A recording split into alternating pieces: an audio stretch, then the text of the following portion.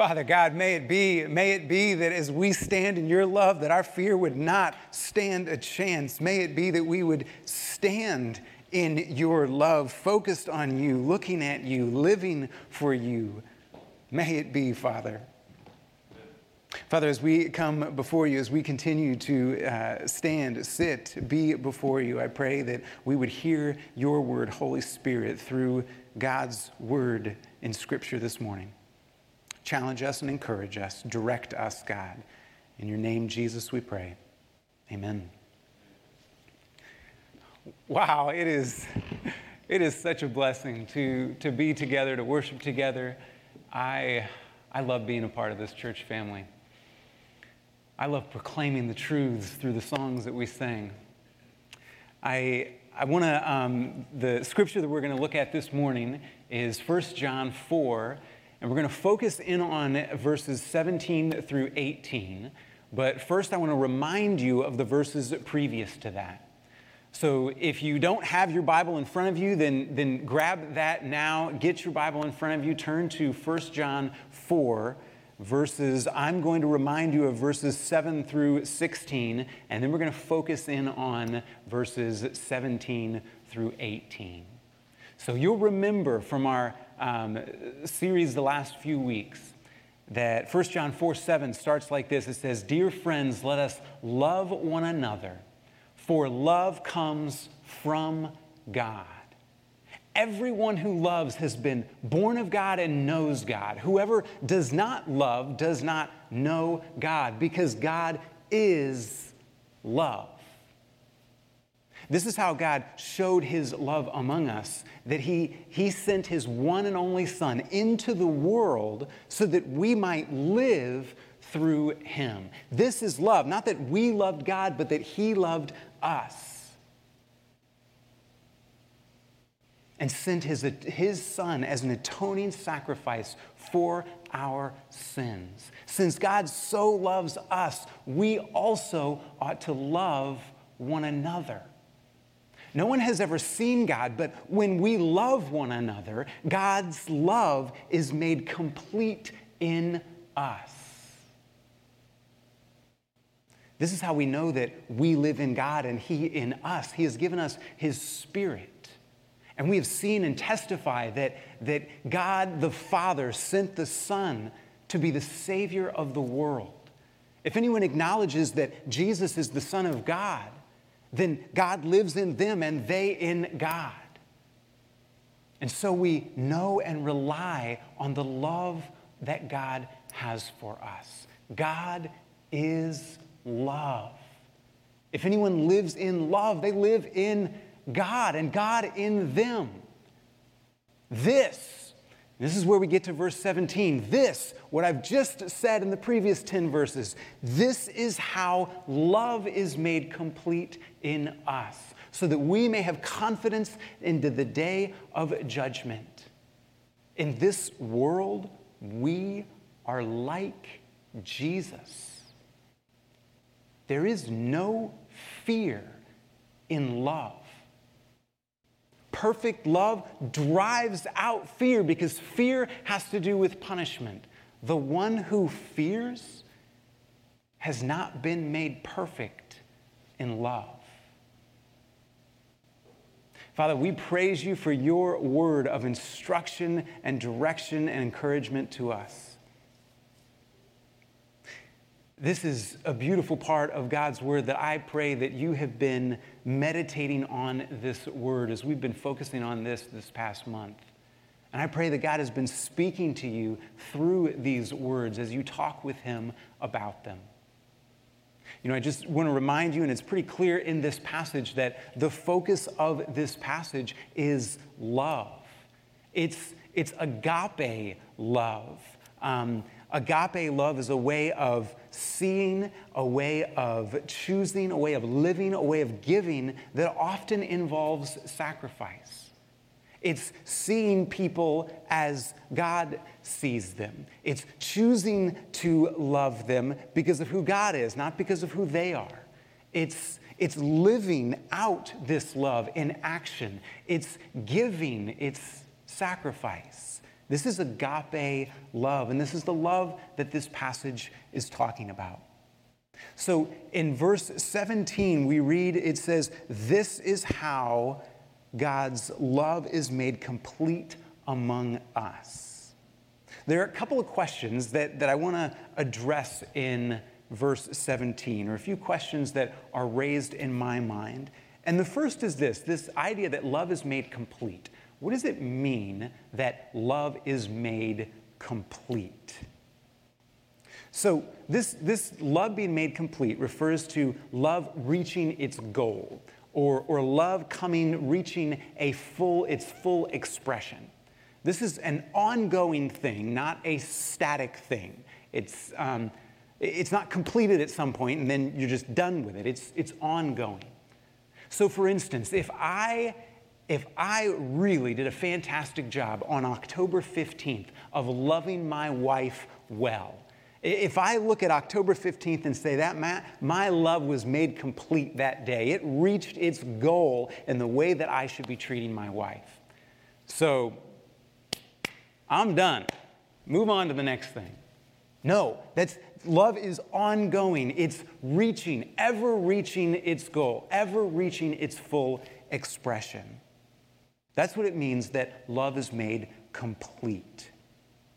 So then the question would be, well, what is the goal of love? Or what is the full expression of love? And this is where we look to those 10 verses, 7 through 16, that I read for you before we get to our verse 17.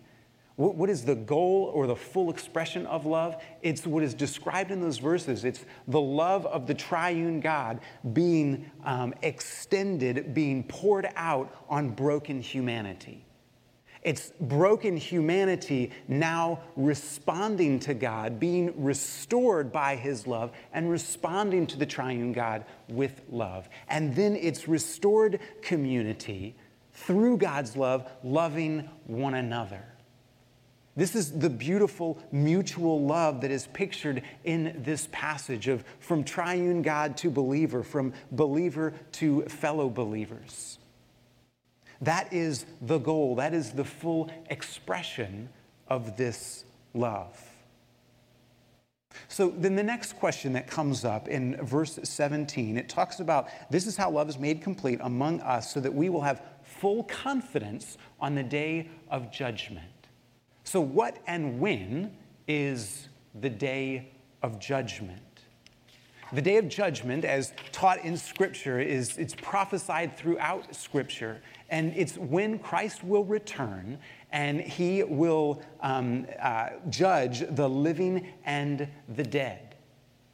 Jesus talks about this in parables throughout the Gospels. In Matthew 13, he tells the parable of the wheat and the weeds. And Jesus talks about how they will grow up together. And at the end, on Judgment Day, at the harvest, the weeds will be pulled out and thrown into the fire. And the wheat will shine in the sun.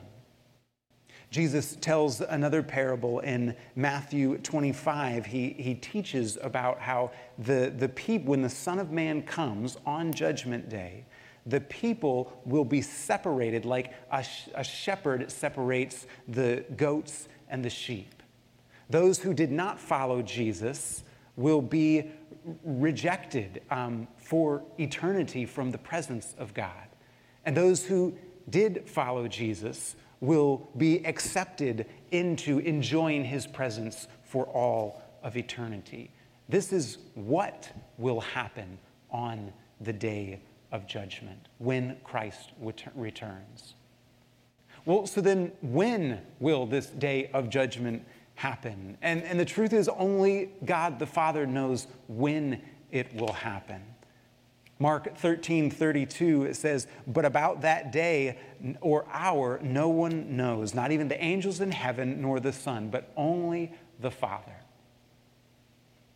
So then the next question that I want to address in this verse 17 is this. When it says, "This is how God's love is made complete among us," the question is, well, how is how? When you say this is how, what's the this?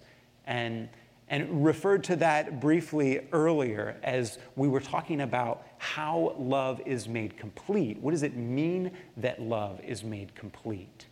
It's that the triune God pours love onto broken humanity and restores broken humanity. So restored humanity then responds to the triune God with love and shares that love with other believers. That's what it is. That is how this love is made complete. So when we move on then in the last part of verse 17, in a way it re-summarizes that same idea when John writes, in this world we are like Jesus.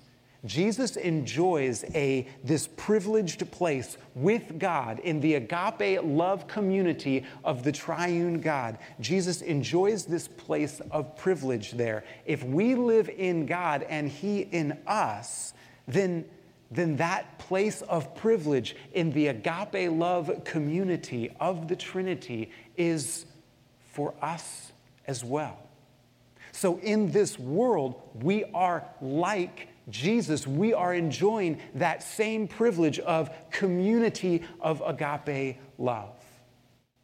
Therefore, we can share the confidence before God that Jesus enjoys. That's a pretty significant thing, that we can share the same confidence in the presence of God that Jesus enjoys. If this wasn't clearly taught in Scripture, in this passage and throughout Scripture, then that would be an audacious claim. But that's what John is teaching us right in this letter.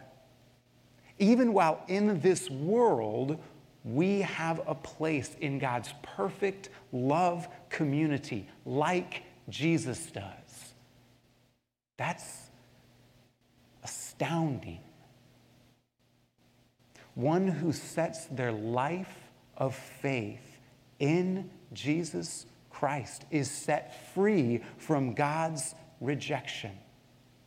They are wrapped into this perfect love community of the triune God and therefore can have complete confidence that on the day of judgment, they will be declared son or daughter of God, heir of His promise for eternity in His new creation.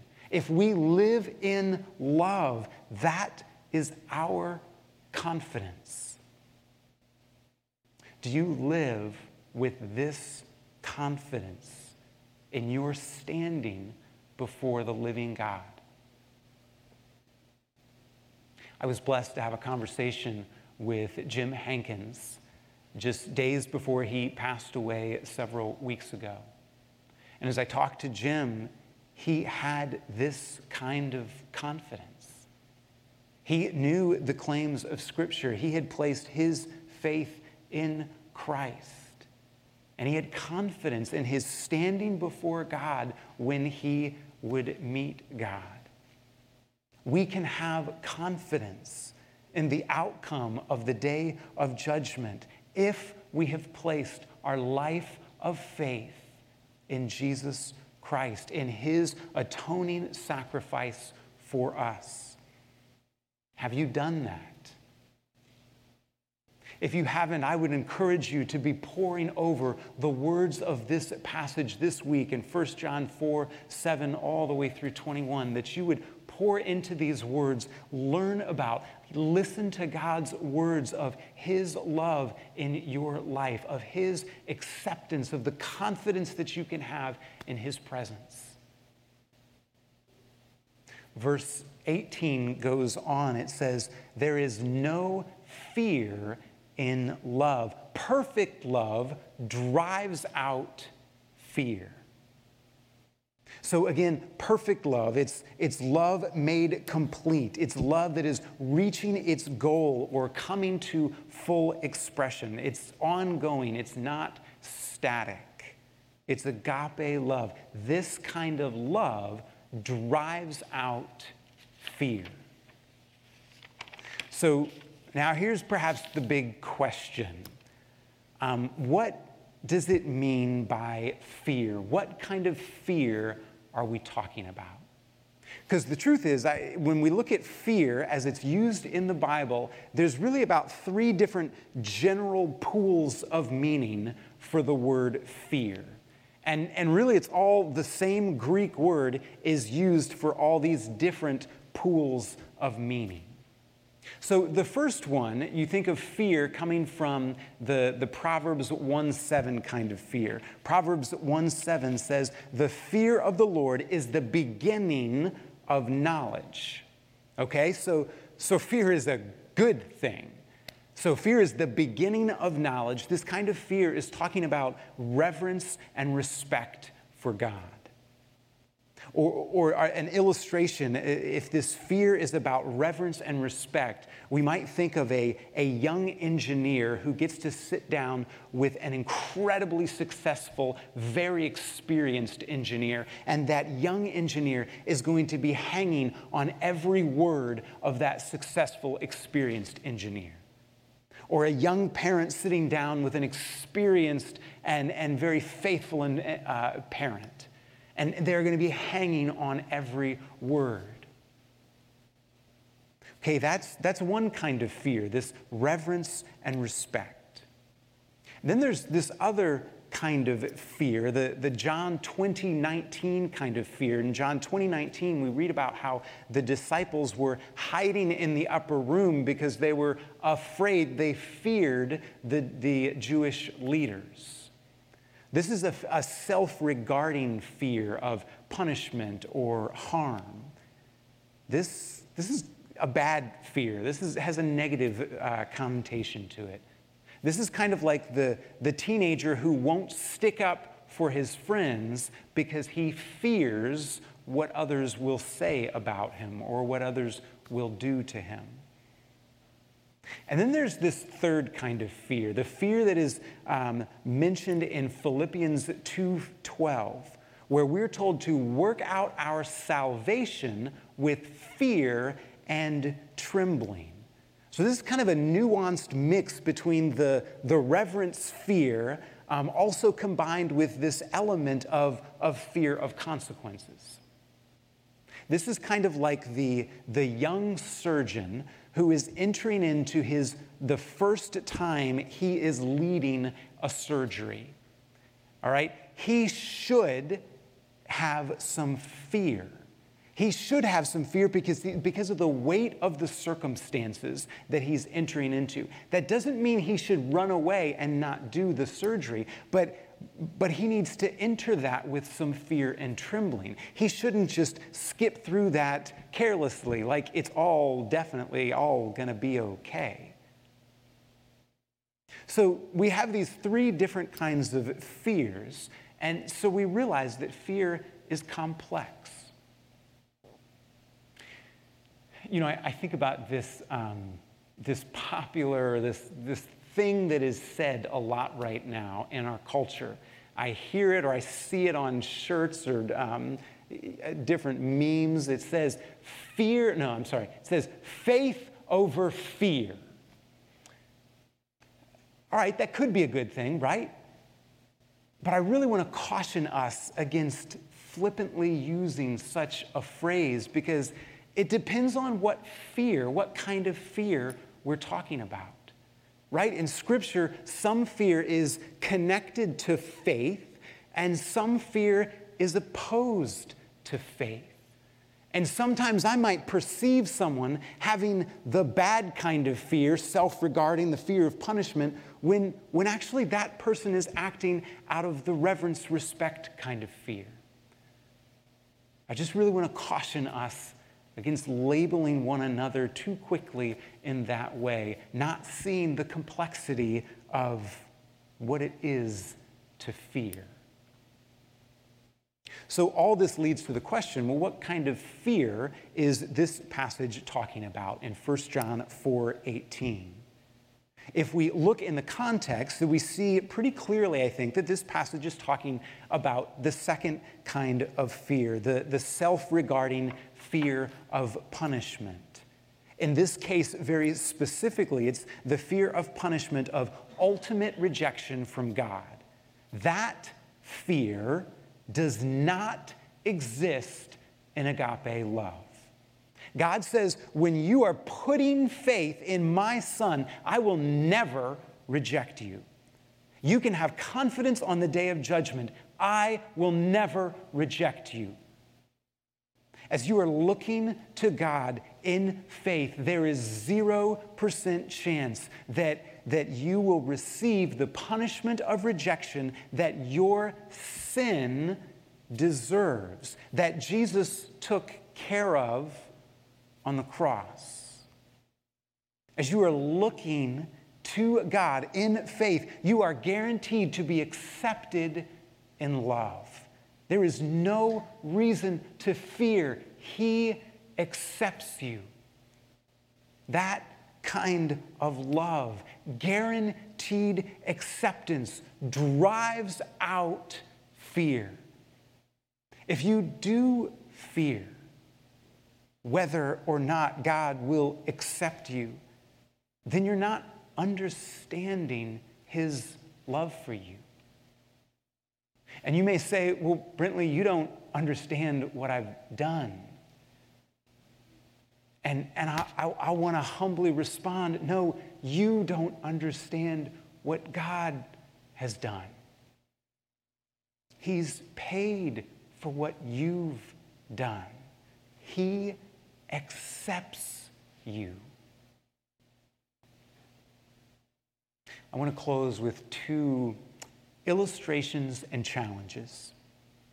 The first is this, that God intends to give us this picture of perfect love, of complete love in marriage. A wife should enjoy no fear of ultimate rejection from her husband. Their marriage vows are designed to give confidence in their love, to support and display this no fear in love reality. The husband-wife relationship is meant to communicate to one another that when you are looking to me, I will never reject you. Do you know what kind of confidence that kind of love brings into a relationship? Husbands and wives, show this kind of love to one another. This kind of love which drives out fear. Secondly, our love for one another, believers, with our brothers and sisters in Christ. This is also meant to be an ever-present experience of agape love, which drives out fear. I should not reject you, my brother or sister in Christ, any more than God rejects you. As God has included you in His love, so I should include you in my love. We should therefore have no fear of rejection from one another, even if we differ on what it is to be COVID careful, even if we differ on how American politics should play out. We should have no fear of rejection from one another within the kind of love that God calls us to. When we fear or feel the rejection of one another, we know that the mutual love that God is calling to us to, this God believer, fellow believer, when we fear or feel the rejection, then this love is not reaching its goal. It's not coming to its full expression. And we need to ask ourselves the question, what failure of mine is contributing to this mutual love not reaching its goal? Believers, we should love one another with this kind of love that drives out fear of rejection. I mean, here's the reality that I think we know. John's not concerned in this passage with God's love for us failing. He's not concerned with that part of the mutual love. He's concerned with our love for one another. That's the part that is at risk in being able to express and display the goal of God's love. We can't be perfect, but there are two things in this passage that we're called to be working on. So first, having confidence in our standing before God because of his love. I want to encourage you. The way that you can move into confidence is by meditating on this scripture and scriptures like this. Fill your head and your heart with this reminder of God's love for you so that you can have confidence in the day of judgment. Secondly, be displaying a love to our brothers and sisters in Christ that casts out all fear of rejection. This is in stark contrast to cancel culture. I hope you see that. I hope that you see that cancel culture is the opposite of love that drives out fear. We as brothers and sisters in Christ need to display a love, an acceptance of one another that drives out fear of rejection. This is how love is made complete among us so that we will have confidence on the day of judgment. In this world, we are like Christ. Perfect love drives out fear because in perfect love,